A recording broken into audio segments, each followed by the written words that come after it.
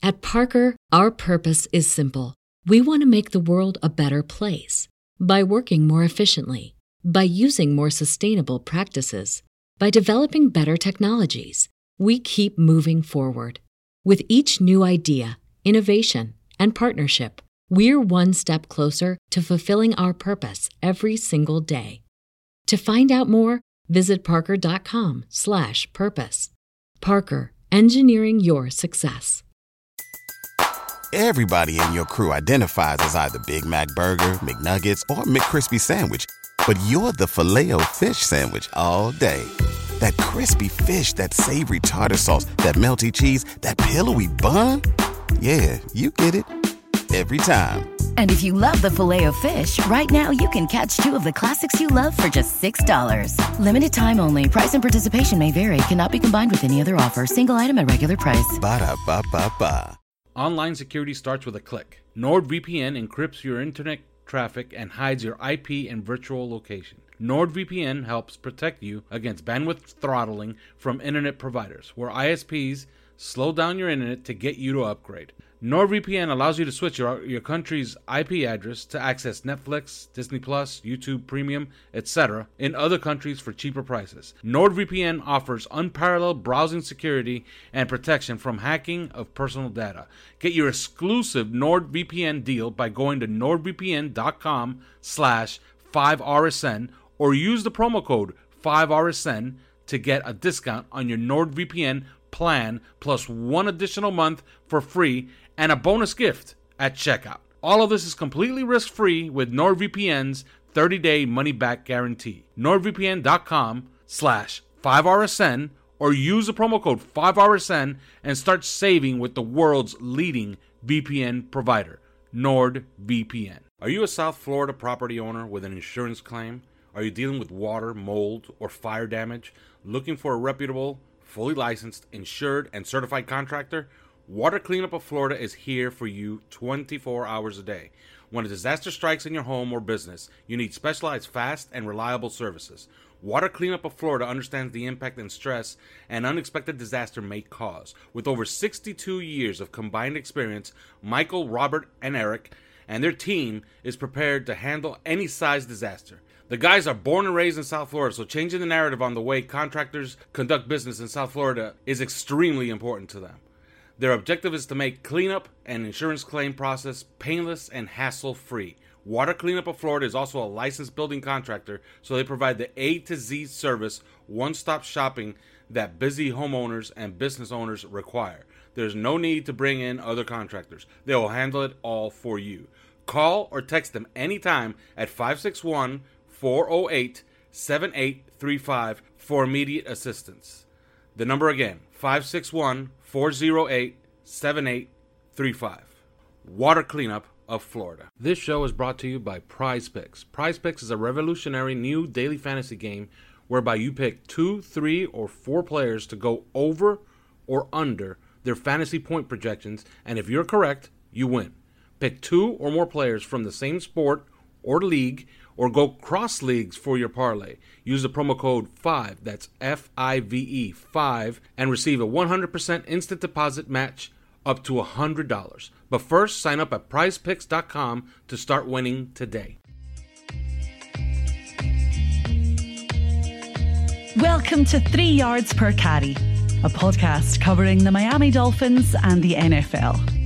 Now, here's your hosts, Chris, Alf, and Simon. And we're on, and welcome to 3 Yards Per Carry. I'm Alfredo Arteaga. Simon Clancy is here. Chris Kaufman is here. The band completely together again. This is, 3 weeks in a row? New record. Anyways, as always, this show is brought to you by Manscaped. Use the promo code 5RSN, 20% off your entire order. Use it, 5RSN. And by the way, you should join OnlyFans. If you were on OnlyFans, very quickly, Simon, do you know how many people are on the planet right now?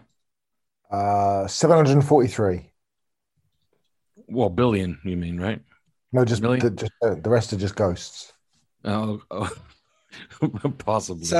It's 7.7 billion people. 54,000. Perfect. 7.7 out of 7.7 billion people. About 850 were the only ones that knew that Cedric Wilson was a priority and Alec Ingold was a priority. Now, you ask me, how is that possible? Well, they paid $3 a month to us on Patreon for OnlyFins. Get on there. You're getting good news. You're getting insight on all the signings. You're getting updates. You're getting some breaking news, some news foreshadowed, some, I guess, predictions. Enjoy it. Plenty of talk. Last night there was a big back and forth about which city is crappier, Coral Gables or Miami Lakes, of which I was a part of. All right, Simon. Let's start here. Emmanuel Ogbah. In December on the same channel, OnlyFins, we heard a number, and we posted a number that was eerily similar to the number he signed at. In December, we had reported 60 for 4 and about 32 guaranteed. Well, he got 65 for 4 and 36 guaranteed. So it's pretty close. Pretty good business. It seems like he really wanted to be here and they got him right at market. You agree, Simon? Yeah, I think it was a good deal for a good player. It's a business and you could understand if he was let go. We'd heard back into the year that the Dolphins were pushing to sign him but couldn't get over the line. But it was good to get it done. I saw a couple of hours ago that the Bills were making him their number one priority if he'd hit free agency. Bills obviously have just signed Von Miller in the last few minutes to give you an idea of when we're recording. But yeah, I mean, can't argue with getting Ogbah back. He's been a good player for us for 2 years. Not just sacks, but strong against the run, sets a good edge, leads the NFL in passes batted down. So yeah, top player. And also, the people that said that Ogbah didn't want to sign because he hated Tua, I mean, seriously, fucking grow up. Chris, pretty good business all around, right? We ended up in the same place we kind of started in December. That's kind of good news. He really, really wanted to be here. It's probably the first time in memory that I can think of that they actually stared down one of their own guys. He made it into actual free agency, started talking with other teams, and then immediately came back to the Dolphins. It's happened where they re-signed the guy kind of last minute, but this was, I mean, I heard, and I said on OnlyFins that the Dolphins and he had sort of agreed to bring whatever offers he got to the Dolphins, and they'll revisit the negotiations and use that as a restarting point, I guess, giving them the chance to match or do whatever.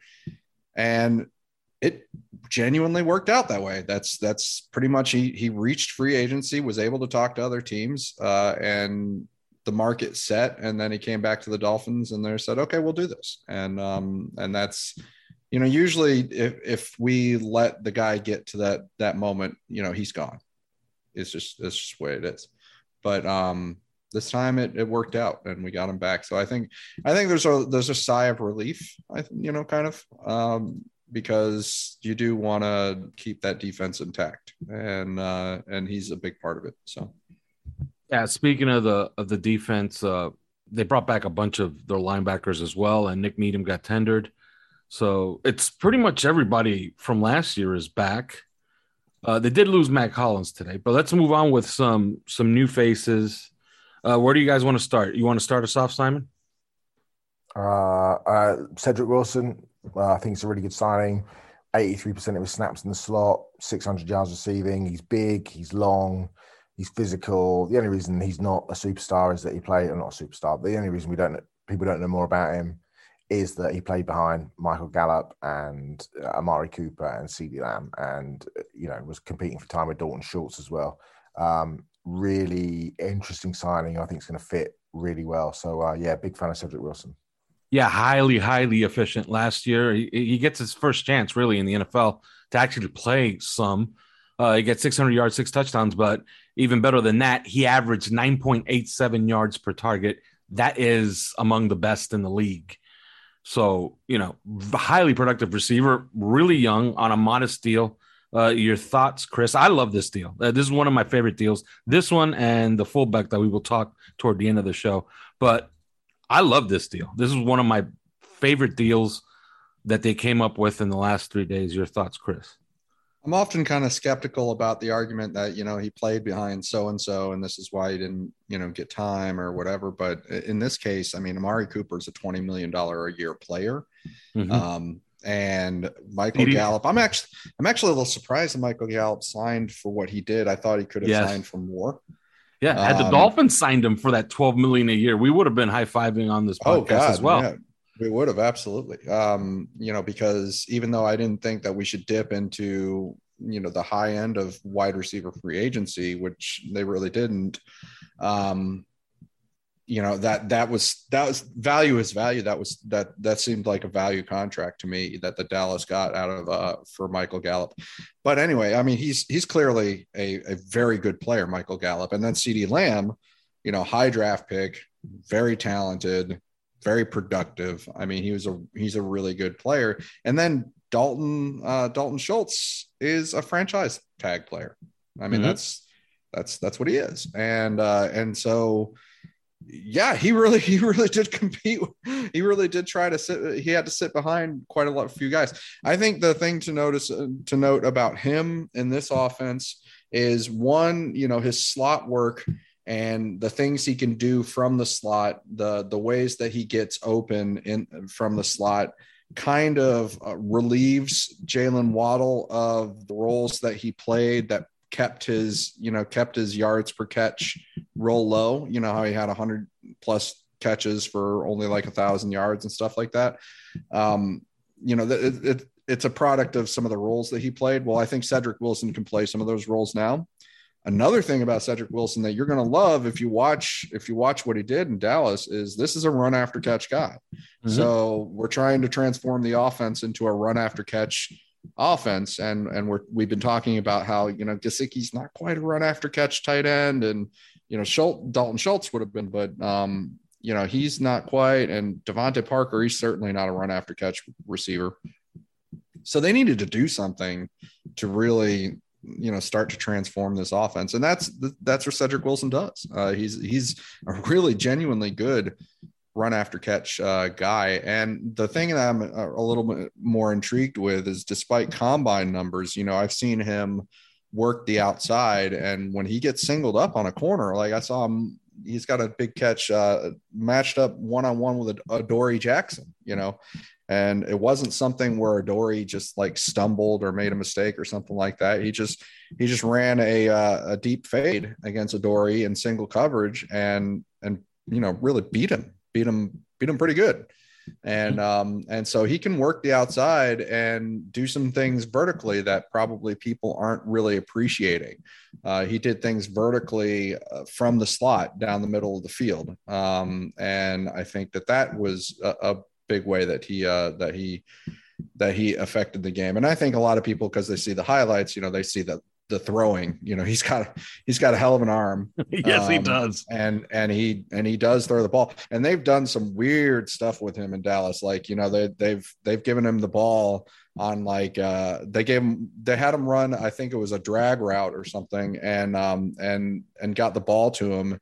And as he was running toward the sidelines, at a full clip, he tosses the ball to like a running back toward the side that was kind of hanging back toward the sideline, ready to just run vertically. And that would have been a big play. He actually screwed up that throw, but some of the other highlights, you see like the throws that he has made are like really eye-opening. Yes. For a skill player. He's done it on kickoff returns. It's really fascinating. But I think in the Dolphins offense, I talked about how versatility needs more versatility. So Jalen Waddle is a versatile guy. He can play X. He can play from the slot. He can play Z. He can do things in the backfield, jet sweeps and whatnot. Well, Cedric Wilson is a versatile complement. So he can work in the slot. He can also work in the outside. He can also, do things in run after catch situations. And Mike Gesicki, it complements well with him too, because obviously Gesicki is works the slot like a wide receiver. He can work the outside like a wide receiver. He can be in line as a tight end. He's done a lot of different things. So they've got these pieces that they can move all around now and find matchups and take advantage of things. And we're starting to see it really take shape now. Yeah, I completely agree. And he ran a 4.55 at the combine. But speaking to somebody connected with the Dallas Cowboys, he tells me, forget that number. You watch him play, he just looks faster. He plays faster. I was surprised by that number when I saw it, because I watched him on tape and I was like, oh, this guy's a vertical threat. Yeah. And it's always great to talk to a Dolphin fan and somebody actually connected with the team, and they're actually mad that they lose the guy. You know what I mean? It's always a good thing. All right, Simon, staying with the offense, your thoughts on Chase Edmonds? How does he fit, and what kind of player is he? He's fast. He fits the scheme perfectly. He's twitchy. He can line up all over. He can play him out of the backfield. He can take jet sweeps. He's got good hands. He's decent blocking. He can play out the slot. He's got slippery hips. He's got, some juice to the second level. He's got excellent vision. He's a real sort of jump cutback runner. Good contact balance. He's a good player. 6.1 million guaranteed. Well, what's not to love about that? Yeah, like if I was talking to somebody this week, and they were asking me. I was actually on the Donald show, and he was asking me, did they overpay a little bit? And I'm like, well, if you're going to compare him to other running backs in the league, yeah, maybe they paid $2 million more guaranteed than they should have. The cap's what, $203 million or $208 million? Like, if you're worried about $2 million in guaranteed money over 2 years, you're worrying about the wrong things. He's a productive player. He's had 5.7 yards per touch for 3 consecutive seasons. Yes, he's a good player. People talking about trading a first-round pick for Christian McCaffrey, who in his best 3 seasons had a career yards per touch of 5.8 yards per carry. Mm-hmm. So, I think, let's kind of keep it in. It's 6.1 million. Yes, exactly. He's also fast. He's fast as fuck. I mean, he's reached. I think I saw that he reached 23 or 21.3 miles an hour, the fastest timed run. He had 20 carries of 10 yards or more last year. I mean, come on. When was the last time we had a running back who had 20 10-yard carries? I mean, maybe we haven't had 20 10-yard carries since about 2005. Yeah. And I don't think they're done there either. Okay. No, of course not. They'll finish off in the draft, I'm sure. He's not an every down back, but it's typical of San Francisco when you go back and you look at Jeff Turner and Raheem Mostert and Matt Breida and all those backs that they've had through that system. It's a running back by committee system generally for the most part. And so I fully expect them to come out of the draft with 1 or maybe 2 more backs. Guys that fit the scheme: Rashad White, Pierre Strong, people like that. So I don't think they're done at the position at all. But this is this is a good player. Yeah, and Raheem Mostert is still out there. And you never know if they're going to dip right back into free agency to go get another back, because they're going to use bodies for sure. We know that they floated an offer to Duke Johnson, and that's gone unanswered so far. Who knows if they pulled it? But your thoughts, Chris? Chase Edmonds, nice player. Well, I think it was an interesting, we're just kind of like sitting down with the popcorn and waiting to see, because we know that that Mike McDaniel has very specific criteria for what they want to see in a running back in that system. And he's talked about this. He's described it. Like he's not revealed exactly what those criteria are, but he's described how he's told the scouting department and presented, actually, had actual presentation to them about what they need to see. So you're kind of waiting. You're like, you see this running back group in free agency, you're like, well, who fits? And everybody's kind of reaching for the easy stuff. Like, we'll just pick guys from the 49ers, Raheem Mostert, Jeff Wilson, Yeah. But I think that it was interesting to, just find out, okay, well, which guy is he going to pick? And then when he did, it's like, wow, you picked a real interesting, kind of underrated player who as Simon said, gained a lot of yards per carry. I've seen other advanced analytics that said his yards over expected, via situation were amongst the highest in the league, and he's got a lot of shake to him. He's got a lot of speed. He can catch out of the backfield. He's a very dangerous weapon that way, catching balls out of the backfield. And another underrated thing, he blocks. He blocks really well, even though he's a smaller guy. He's only 5'9", maybe 210 pounds, something like that.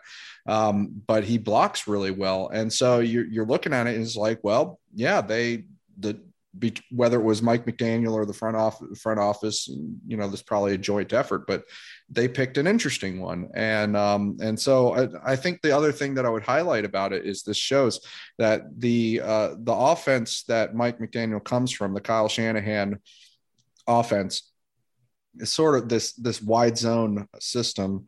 They've really been leaning towards speed lately. As the years have gone by, I think, because if you go back to the Mike Shanahan offenses in Denver, I don't think that was necessarily the case. If you think about, guys that kind of came out of nowhere to be excellent performers in the system. You go back to, Terrell Davis or when it just seemed like they would find guys out of nowhere like Olandis Gary and Mike Anderson, and then Washington, I think like Alfred Morris and Alfred Morris, I think coming out of the draft was even considered sort of a hybrid running back fullback, as was Mike Anderson back in Denver.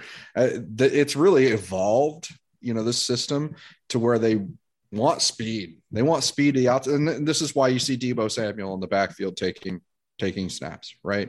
And to that end, I thought maybe they're interested in Cordarrelle Patterson, who knows?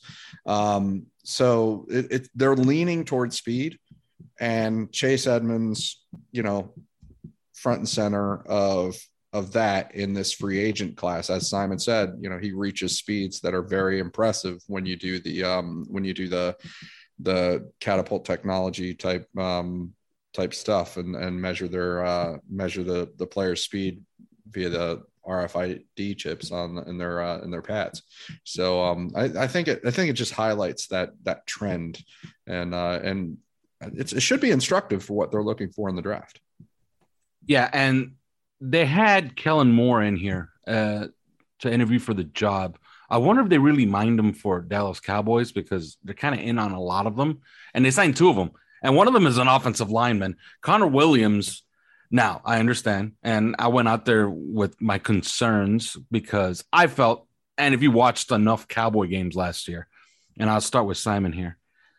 He knows a lot about this player, by the way. He spoke to him about him when he was coming out. Connor Williams last year, if you watched him play, you realize, okay, this is a talent. This is a really good player. He's a really good fit. But last year, his penalty issues last year were just ridiculous. 15 penalties. 15 penalties in 17. Well, I have him for 15 here. It was 17? Yeah, it was 17. Okay, I have 15 and 14 starts. So maybe the games he didn't start, he had the other two. Like, that's ridiculous. That's borderline unplayable. But when he does play, it was just, I guess it was a thing that happened last year, because every other year he's under 5 penalties each year. But I guess let's just kick it off here. They finally got an offensive lineman. Obviously, he has to play left guard, right? Unless I hope that they're not thinking about trying to kick him out to tackle. I think that's the left guard. Simon, your thoughts on Connor Williams? Where does he ultimately play? And your thoughts on his penalty issue? I think he plays left guard. I can't see him playing left tackle. I think he's already the best offensive lineman that the Dolphins have, which isn't saying much. I thought he seems to flutter between really good seasons and sort of slightly mediocre seasons. His 2016 tape I thought was superb. I didn't think his 2017 tape was up to much. And I think he's kind of bounced around between being pretty good and sort of okay for the Cowboys. The penalties obviously are a massive issue. But I also think systematically, I think that as Zeke Elliott has become less quick and has lost any all of that twitch that he had, the Cowboys have essentially become almost a completely pure inside zone team. And I actually think he's better as a move guy. I think his footwork has always been good. I thought his footwork was good laterally at Texas. I thought he's good at getting out, gaining position. He can secure those play side blocks. I like him in space. I think he does well with moving targets. He's mean. I think if we can get him back playing that outside zone scheme, I think he works pretty well. And I wonder whether or not, feels a bit like the Laken Tomlinson thing, in terms of Tomlinson was a little bit up and down, first contract, and then went to San Francisco and became a top 10 guard in the league. And you kind of wonder whether or not the same thing might happen here. Kind of athletic, big, physical, great leader, lean, good hands, all those sorts of things. And I wonder if they kind of view it as the same sort of situation. You pop in between Teron Armstead and JC Tretter, or Teron Armstead and Tyler Linderbaum, and I think, you could really be onto something. But, you wouldn't want to go into the season with Connor Williams still as your best player on the line. And that's foreshadowing toward the end of this show. But, yeah, Chris, Connor Williams, not without warts, but I don't know. Maybe you saw it in tape. What happened last year? Like, that's just odd. So first off, it's sort of like when you say warts, let's keep in mind the 17 penalties, really problematic, really unacceptable, really costly. Every single one of those is basically like a sack. Think of it like that. So think of them as almost like giving up 17 sacks last year. I hate to interrupt you, but for you PFF heads, Connor Williams was off the charts last year. So as far as a blocker, he was really, really good. So, well, that's what I was going to get to. It's sort of like if you're just watching the tape though, and you're just watching him, you're just saying, okay, what is he good at? What is he, what does he struggle with? What kind of effort is he giving?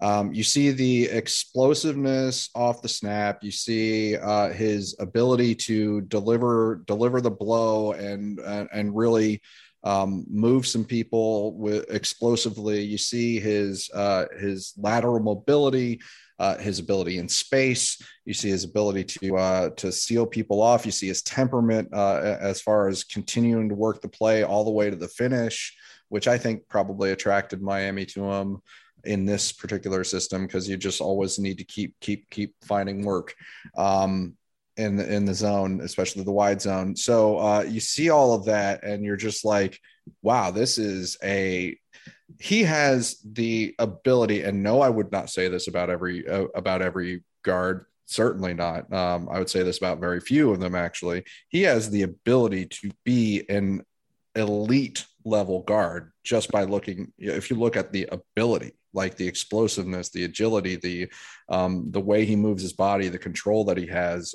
he's really potentially that good. But in order to say all that, you have to ignore the 17 penalties. And it's sort of like, aside from that, Mrs. Lincoln, how'd you like to play?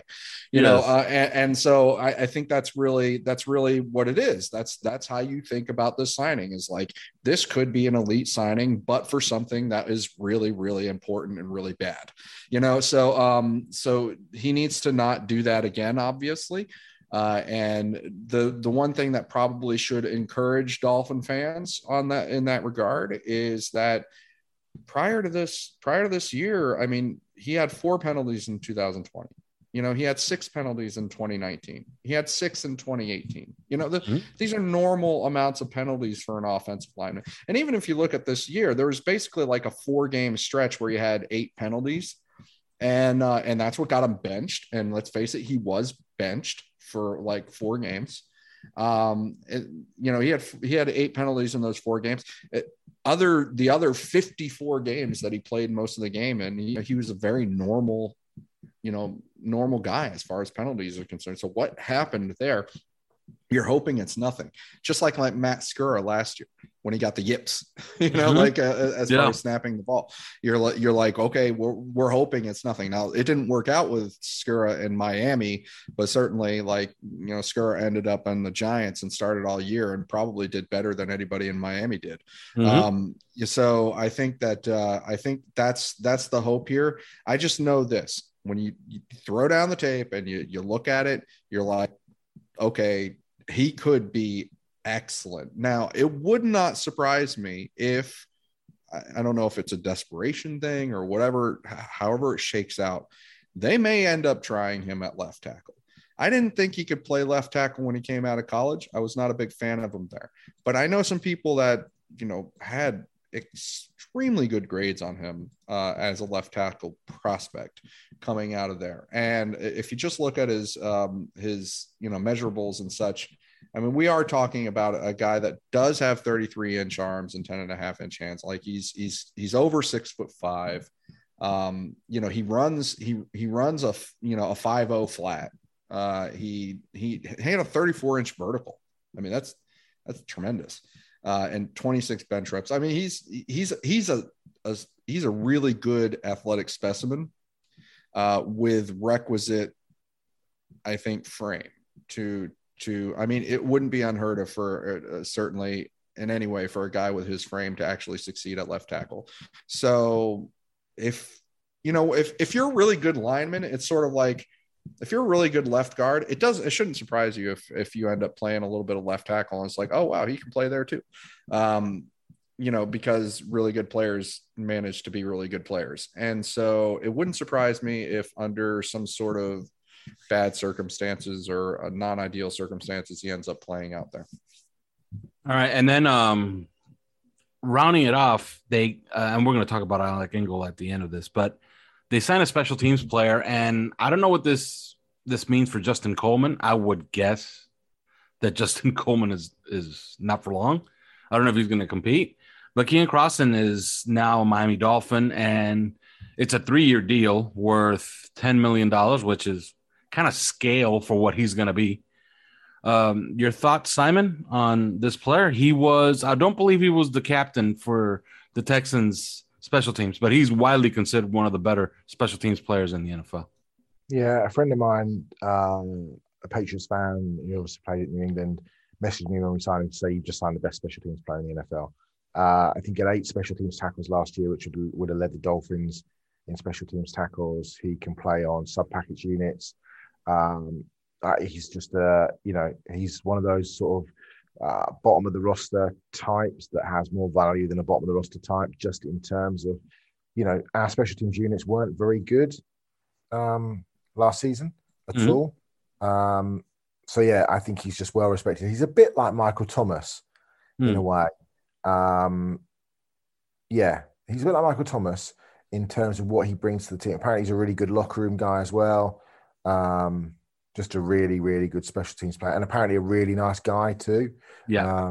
I know some Giants journos are like, he's an absolute gem. So yeah, I think just a solid, and fans are like, oh, who's this? And this is terrible. I think people really understand how it works. Football is about 3 distinct and very different units. It's okay if your offense is amazing, your defense is amazing. If your special teams are shit, it's not going to make any difference because you're not going to win anything. You've got to have a good kicker, you've got to have a good punter, you've got to have a great coverage unit. You've got to have a good leader. You know about this, Simon. For how long was Green Bay one of the better 5 teams in the NFL, but they had such bad special teams that they would rear its ugly head every single year in the playoffs in important spots? Green Bay didn't win the Super Bowl or didn't get to the NFC Championship because their special teams unit was fucking garbage. Go back to the game against the 49ers where they missed a field goal. They had a punt blocked. They had a big return. Yes. The only way the 49ers scored was on the punt return, on the punt block. And it had been consistently. The reason that they signed Rich Bisaccia as their special teams coordinator this season is because their special teams were so heinous, and Bisaccia's a top 3 special teams coach in the league. I mean, go out and fix a problem. We had a problem. They've gone out and fixed it. He runs a 4-3. He's just a solid special team. He's the glue. These guys are the glue that hold a franchise together. Yeah, you have your stars and you have your sparkles and all that sort of shit, but teams are built on glue, not on sparkles. Yeah, and interestingly enough, I did some digging, and if you look for his draft, like his draft introduction, which almost every team, like they have coaches do, like, talk a little bit about, this 6th round pick. Well, the Patriots had one guy do Keon Crosson's talk up for being a 7th round pick for the New England Patriots. That guy, Josh Boyer. So, Chris, I don't know if you have too many things to say about Keon Crosson, but your thoughts? A couple. Well, first off, Justin Coleman is a free agent right now, so yeah, that's what I was alluding to. I guess they're ghosting him.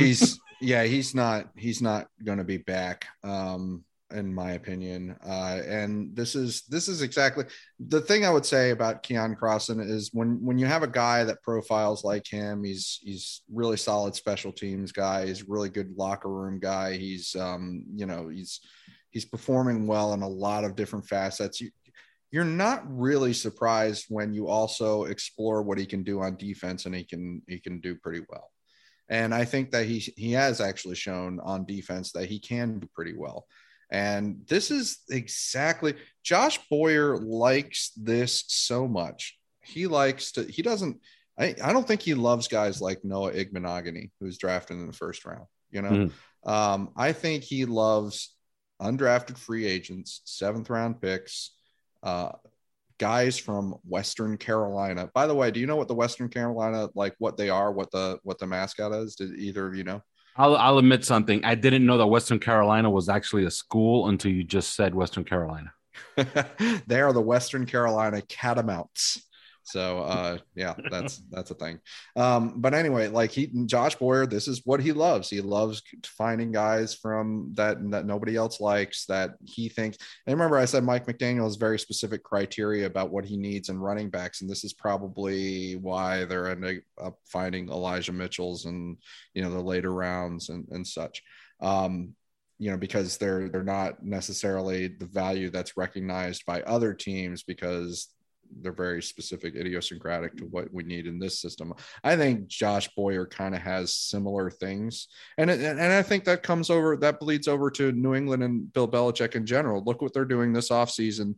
Allowing JC Jackson to go. Stephen Gilmore is a free agent. Like, they're going to do a reset at the corner position. And this is probably what they're going to do. They're probably going to try and identify those diamonds in the rough, coach them up. And just like they did with JC Jackson in the first place.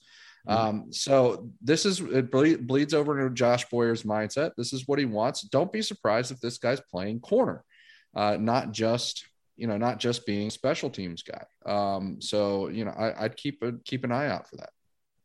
All right. And moving on, and I guess we could close here before we talk about some prospective free agents, but there was one of our listeners, one of our patrons on the OnlyFans chat dubbed this offseason the Great Fullback War of 2022. It's a great group. And there's actually like 4 teams vying for the services of these guys. It seems like Alec Ingold was really, really high in demand. Dolphins earmarked him immediately since, when he was cut by the Las Vegas Raiders. He was their 2-time captain in Las Vegas. He was a captain of the Wisconsin football team. And oddly enough, the Packers were in on him, but maybe they didn't do too much of a push to get him. But your thoughts on Alec Ingold? I think he's as good a fit for this system as you can find in the NFL, besides one very obvious one in San Francisco. But your thoughts, Simon? Yeah, Mike McDaniel loves fullbacks. He's now about to become the 2nd highest paid fullback in the NFL, behind the one that Mike McDaniel had before. I know that John Gruden absolutely loved him when they were down there. Obviously, he's coming off a torn ACL. He's athletic. He's great in short yardage situations. I just think he's a perfect scheme fit. He's got good hands out the backfield, catches the ball well. I think I thought it was a surprise that the Raiders didn't tender him. He's a team captain as well. Mm-hmm. So another great locker room guy. I think I just know how the Gruden administration valued him, and it was extremely high. So yeah, I think just a really solid sign. I think Chris Greer has done a really good job. Miami can't be helped. It's not Miami's fault that Teron Armstead favors going back to the Saints, which he clearly does, and he's waiting to see what the situation is with Deshaun Watson, and we may get clarity on that later on this evening. That isn't Chris Greer's fault. That isn't Miami's fault. You know, the La'el Collins situation, again, it plays into Detroit and Collins' best interest for him to be released in terms of a cap number or a financial number for Dallas, but also Collins gets to choose his destination. You know, people talking about Trent Brown. Well, Trent Brown's not scheme fit. You know, people talking about other guys. You know, Joe Noteboom. You know, he was going to go back to the Rams because Andrew Whitworth retired. You know, that's just the situation. People go, Chris Greer sucks. I've had so many messages on social media from going, oh, the Dolphins suck. They've done nothing in free agency. It's pathetic. I just think people have just got to stop being stupid. Essentially, just, you know, if Teron Armstead decides to stay in New Orleans or Miami get outbid, that's as may be. You know, it's not Miami's fault that somehow the Saints managed to clear $85 million worth of salary cap, and the guy who's been there all his career wants to stay there. That's not Chris Greer's fault. That's not Miami's fault.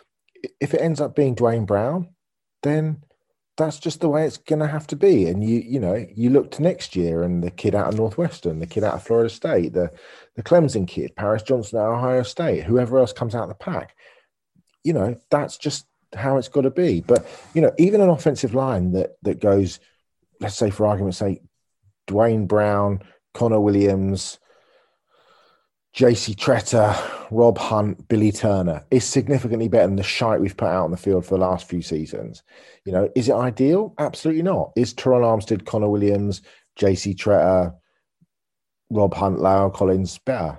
Probably, although, you know, it's a toss-up for me between Turner and Collins. But, you know, we can argue the toss on that. But that isn't Chris Greer's fault. And I think fans have just got to kind of come, you know, this whole kind of, it's either one thing or the other. It's either it's amazing, we're going to the Super Bowl, or it's all shit, just shoot me now. You know, and the truth often just lies just somewhere in between. Yeah. Look, I think this is excellent work on Alec Engel. They earmarked him. They actually got into a tussle to get him, and they got him. That was their guy. That was who they and look, we had information that their number one target at wide receiver was Cedric Wilson. Well, guess what? He's a Miami Dolphin. And as soon as he got cut, their number one target at fullback in a system that's going to use a fullback was Alec Engel. They got him too. That's good work. Chris, your thoughts on Alec Engel? I think, he's not Kyle Juszczyk. And I think that's important to note. It's also important to note that Kyle Juszczyk just proclaimed us to go 16-1 this year because of our fullback selections. Right. I mean, he's clearly enthused about it. Ingold worked in the Wisconsin offense in college, which is very similar to what the Dolphins ran, and so or what they're running right now, and I think that that plays a part in this. Incidentally, Michael Dieter was snapping the ball as a center in that same offense. I think that he's, if you look at the fullbacks out there, Patrick Ricard was who people like because of the story that he was a defensive lineman and he's 300 pounds and so on and so forth. He's been strictly a gap player as far as being a fullback, and there is a difference between a gap fullback and a zone fullback, and Alec Ingold is clearly a zone fullback. So yeah, they identified what they need out of the fullback in this position. If you're going to have a guy on the field, they want him to be a multi-threat. And Ingold is. That's the difference between he and, for example, Andy Yanovich, who was a guy that I earmarked as like, well, if you're going to get a fullback, just pay Yanovich a small contract, like pay him hardly anything. He makes the roster. He's there on the field to do what he's there to do. Just very simple. But Ingold is the only guy, I think, among the fullbacks that you trust to do that, but also you think that he might be doing some other things like catching the football and running. So I think, yeah, they probably went for the, I mean, he's got the ACL, and that's a big deal. It's probably something that maybe we don't talk about enough, but excluding that, yeah, they got the guy that probably fits the best, and that has the most versatile set of weapons.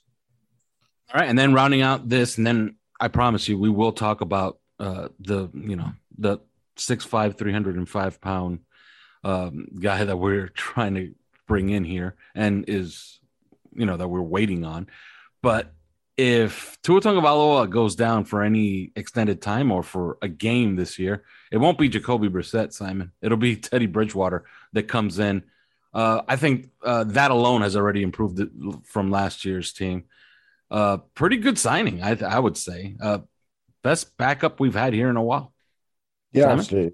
I think it's a really good signing because, I don't think there's any guarantee that, Tua plays 16, 17 games a season, and you're getting one of the best backups in the league. He's a borderline starter, great locker room guy, local guy. I think he'll really help Tua. I think he'll really help Mike McCarthy. What? Mike McDaniel. Yeah, I mean, you can't argue with signing one of the best backup quarterbacks in the NFL when you've had a quarterback who hasn't been able to finish his first two seasons. So if Tua does go down for any stretch, then you feel comfortable or more comfortable with Teddy Bridgewater than most NFL backups. Chris, this is 2 years too late, I would say, right? But I guess 2 years ago, he didn't want to take what was on the table, right? Although I talked to his father at a Pep Boys. Yeah. He gave me his phone number. I tried to call him for the first time in almost 2 years, and he changed the phone number. So I guess I lost the source. He did. I think last year it was said when they signed Jacoby Brissett that we just got the best backup in the league. So now all of a sudden this year we're signing Teddy Bridgewater, and again people are saying we got the best backup in the league. So we were obviously wrong last year. There's appropriate reason to be skeptical for fans that are inclined to be skeptical, and that's okay. And I get it. I did not think last year that we pulled the best backup in the league in Jacoby Brissett. I was not a firm believer in that. I think that what we saw during the season matched a little bit closer to my expectations for him. I do think that Teddy Bridgewater is better. I do think Teddy Bridgewater would have won us some of those games that Jacoby Brissett came into in place of Tua. As you said, Tua is a guy that can miss a game or two, clearly, and not just because the coach, pseudo benches him. And I think that so it improves the team in that regard. But the thing about it is also I question is when Tua has like a bad half, Teddy Bridgewater has been, I mean, he played 14 games last year. He put together a pretty good performance. Won some games, and I think he had like a 94 passer rating or something like that. When Tua has like a bad half or a bad game or something like that, there's quite a few doubters of his out there. What are we going to hear? What's the conversation going to be looking like at that point? That's one thing I wonder. Also, Mike McDaniel, the way he described getting a veteran backup for Tua, doesn't really fit very well in my opinion, with Teddy Bridgewater, in as much as like it seemed like he wanted a guy who primarily is going to have that really great relationship with Tua and supporting him in the room and everything. And that doesn't sound like Teddy Bridgewater, because I know Teddy Bridgewater really wants to start. Mm-hmm. So he's coming into this year thinking that, Tua goes down, I'll have my chance and I'll be the quarterback of the Miami Dolphins, which is a dream come true. That's sort of not what I would have expected with him. On the other hand, Teddy is talented. He is a good quarterback. He and Tua have a lot of the similar skill set, actually. And if Tua's not careful, a couple of years from now, he could be looking at himself in the mirror and saying, "Gosh, I'm the next Teddy Bridgewater." So I think that that's interesting in that regard.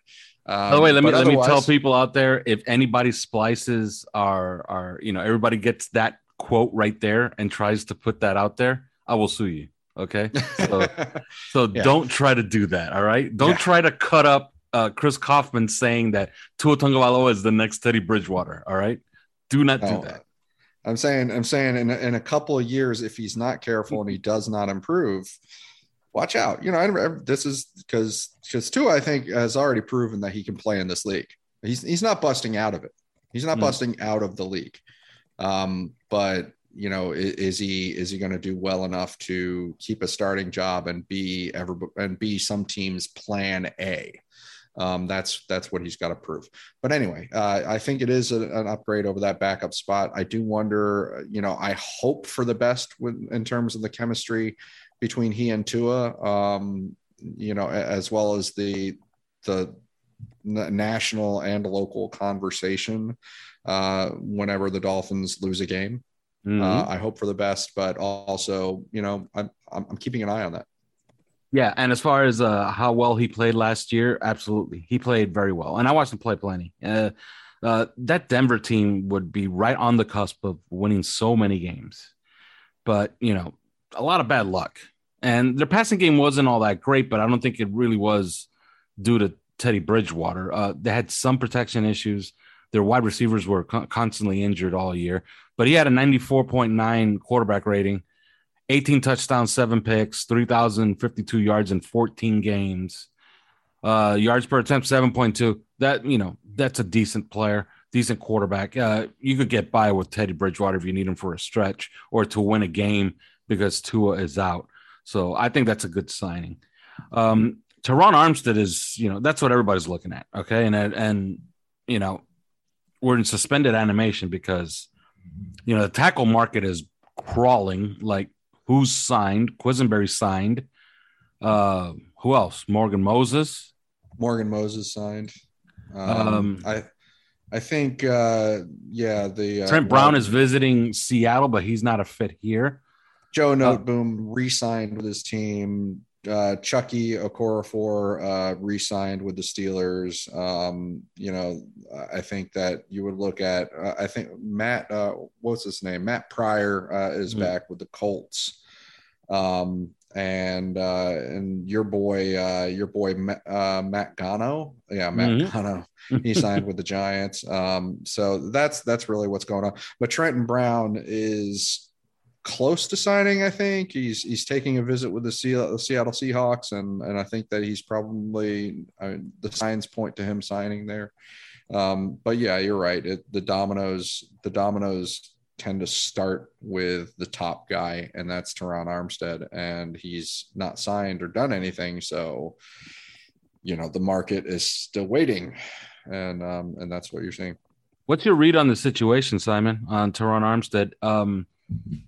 I'll give you my read first. I think he obviously would like to stay in New Orleans if he can. Now, if they don't have any money, they don't have any money. And I don't think he's going to give them a drastic discount. But they're in on the Deshaun Watson sweepstakes. I don't have a read on if Watson is there, that means he's coming back. Or if Watson goes there, there's no more money left and he has to leave. What's your read on the entire situation? I think he clearly wants to go back to New Orleans. I think Miami are well positioned. If he decides not to go back to New Orleans, I think it's really difficult to tell what the situation is in terms of which one is better for us. If Watson goes to New Orleans, you'd assume that's better for Miami, but maybe it isn't, because depending on who they end up trading. I mean, what if they trade Alvin Kamara, Ryan Ramczyk, and I don't know, somebody else? All of a sudden, money's getting moved around, and maybe they can fit both of them under the cap. I mean, they've got down from 85 million over to a position where yesterday they signed Marcus May for 3 years for 30 million. So, the cap is just a fallacy, really, in terms of that situation. So I can't work out whether Watson signing for them is a good thing or Watson signing for them is a bad thing, or if he doesn't sign for them, because if he doesn't sign for them, all of a sudden they've got, if they had this 35 million that they were going to pay Deshaun Watson every year, then they've got 20 million to pay to Ron Armstead. So, yeah, I mean, my read is I think we probably end up losing him because I think he goes to New Orleans. But I think if he leaves, I think he's coming to Miami. Yeah, I tend to agree. Chris, your read and what you think of the situation as far as Deshaun Watson is concerned. I think Simon mentioned it before. If they lose Teron Armstead because he really, really wants to be back in New Orleans, then it's really hard to nitpick the Dolphins about that. And go down the list of the tackles. And, as Simon mentioned, Joe Noteboom going back to the Rams because, he's got a guy in front of him that retired. And so it's obvious that he's got a chance there. Teron Armstead, I said this, like I was saying this a couple of days ago. I was talking about it on Twitter, on OnlyFans. I thought it looked very conspicuous that Teron Armstead's situation is very quiet as the New Orleans Saints jumped into the Deshaun Watson derby. And so, like Simon alluded to, I can't figure out whether Watson's signing would be good for us or whether Watson's signing would be bad for us in New Orleans. Because on the one hand, it could be, well, they definitely have no money. And that's kind of that's what it looks like to me. But on the other hand, it could be like, well, if they do get him, then it's like Teron Armstead might give them a deep discount, because he wants to play with Deshaun Watson. So who knows? We'll wait and see. I think that Deshaun will probably make his decision tonight or tomorrow. It hasn't happened during the podcast, but it is in his hands. I do firmly believe that. The reports are all that the teams that are talking to Watson, meeting with him, all of them had to present trade proposals first that the Houston Texans are okay with. And so that's even to get in to meet the guy. And so I think from here it is Deshaun Watson's call. Do I want to be in New Orleans? Do I want to be in Atlanta? Do I want to be in Cleveland? Do I want to be in Carolina? So that's where we're waiting right now. And unfortunately we're stuck waiting for Teron Armstead, and it's probably affecting some dominoes on our end as well. But I do want to say, if we don't get him,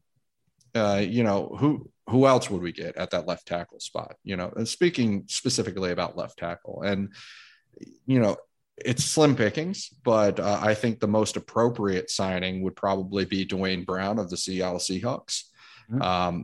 He did play for Kyle Shanahan and Kyle Shanahan's offense in his rookie year back with the Houston Texans. He is a perfect scheme fit. I mean, you watch the tape of him with the Seattle Seahawks. That is what he is. He's a perfect scheme fit. He still played, I thought, at a very high level last year. I looked at the tape and, I watched a lot of these tackles, right? And I watched like Eric Fisher and a lot of these other guys. To me, it wasn't, aside from taking aside to Teron Armstead, to me, it wasn't close. Dwayne Brown was still performing at a higher level than all of these guys. So, that's probably, I would think that would be your plan B if Teron Armstead doesn't sign at that left tackle position. Now the right tackle is a completely different story because we're talking about Lyle Collins, and Lyle Collins, as Simon alluded to before, it could be that Dallas doesn't get enough cap relief for if they trade him, but they do get cap relief if they release him and do it a post June 1st designation. And that could be why they want a premium in trade if they're going to trade him. Like they need to be compensated to trade him and take the bigger cap hit. So that looks like it's heading for release. Kind of part of me is really worried about when he does get released, if he's just not into it with Miami. But I know that Miami are into it with him.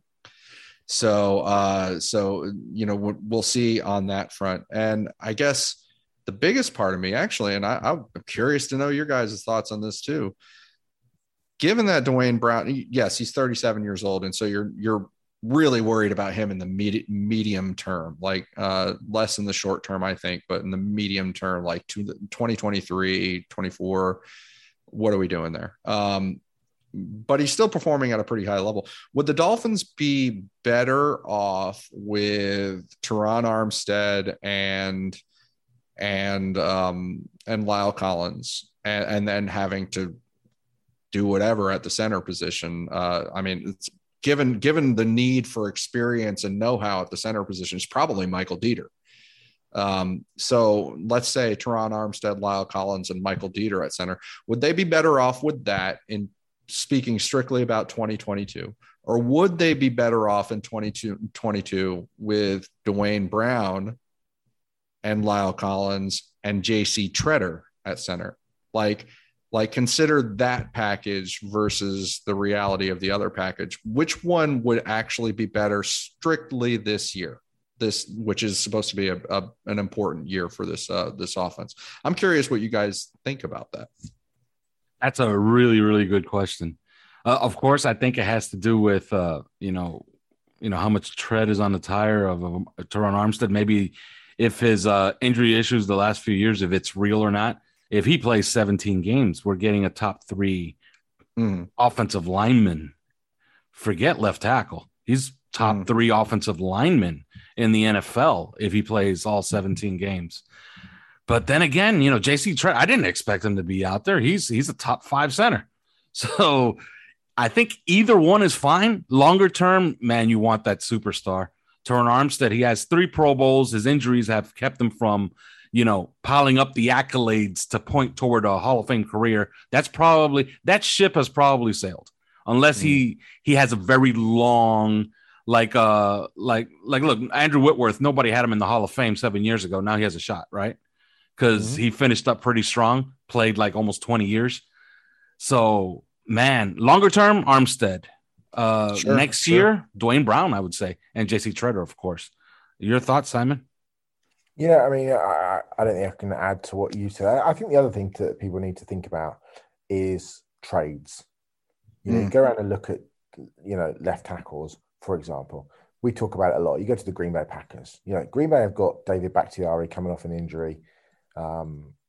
He's age 31. Elton Jenkins is the long-term future at left tackle.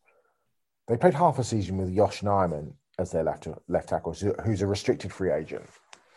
Okay. Those are the sorts of conversations you have with teams. Taylor Decker is another guy. Detroit invested a very high pick in Penei Sewell, and they want to play him left tackle. What do they do with Taylor Decker? That's a conversation. Even Andre Dillard, Jordan Mailata is the left tackle of the Eagles and is going to be an absolute monster. If he already isn't. Andre Dillard has played pretty well at left tackle as a former first-round pick. There's another player. I think it's not just. I know we're all really focused on free agency and Armstead and what happens when you don't sign. There are still potential moves to be. Look, he's probably not going to get traded within the division, but Mekhi Becton is another player who, the Jets got really good play out of George Fant at left tackle last year. They're not moving George Fant at all because Fant can't play on the right side. He's purely a left tackle. But he's played at a really high level. There is clearly some off-field issues that need to get straightened out with Becton. But what if the Jets said, we're going to move Mekhi Becton? So I think that fans have a right and it is realistic to be disappointed if we don't get Teron Armstead, or we miss out on Dwayne Brown, for example. But I do think that there are moves to be potentially made. Would you give up the 29th pick for Taylor Decker? I'm pretty sure most of us would, yeah, because then you Taylor Decker, Connor Williams, Rob Hunt, whatever we do at right tackle, and you still got a second round pick, with some good centers or some guards that can then kick over. So whilst it does feel like the world is crashing around us and the sky is falling in, there are still moves to be made. Will the Dolphins make them? That's the biggest question that we've always had on this podcast, especially over the last couple of years, in terms of offensive line identification. Are they able to do that? Will they do that? Who knows what the answer to that question is? But I don't necessarily think it's the end if Teron Armstead does not end up becoming a Miami Dolphin. Yeah. And I can't add too much more to that. I like what they're doing so far. I'm just waiting on a tackle. I think, not to put the word desperate, but I can't think of a better word. I think they desperately need a tackle. And there's a great one out there. There's two, and there's a great one, and then there's a really good one. And then there's another really, really good one in Dwayne Brown. So I think any of those three, the third one is La'el Collins. Any of those three, I'm kind of satisfied, not, enthusiastic. Now they get two of those three, and obviously it won't be Dwayne Brown and Armstead. It'll be Armstead and La'el Collins, or Dwayne Brown and La'el Collins. I would be very, very enthusiastic. I'll be very, very happy with what they've done. But yeah, on the La'el Collins front, if he gets released, I would guess he's going to start taking meetings everywhere. He has some issues that team security would absolutely want to look into. Okay, so I don't think this is a guy that's just going to sign over Zoom, like bring him in here. Hey, here's $14 million. Here's your number. Here's 71. Wear it. Let's go. No, I don't think it's going to be like that. I think he's going to take visits. You're going to want to get a good feel for La'el Collins, see where his head's at, see if he really, really wants to play football. And, if football is his thing for, longer than the immediate future, because what he did last year was not good. Bribing a sample collector, that's not good. That's just not good, So we shall see on La'el Collins. I think that takes a little longer than Terron Armstead. I think as soon as the Watson domino falls, we will have an idea of where we stand with Terron Armstead. Obviously, he has to be the guy that they want the most. But who knows? Maybe they have something else cooking. All right, that's it. If they do pull off something big, or if Terron Armstead signs, I'm pretty sure we could pop out a 10-minute podcast on Terron Armstead for you. But we wait along with the rest of you. But till then. Thanks for listening to 3 Yards Per Carry. You can subscribe via iTunes, on Podbean, or your usual podcast provider.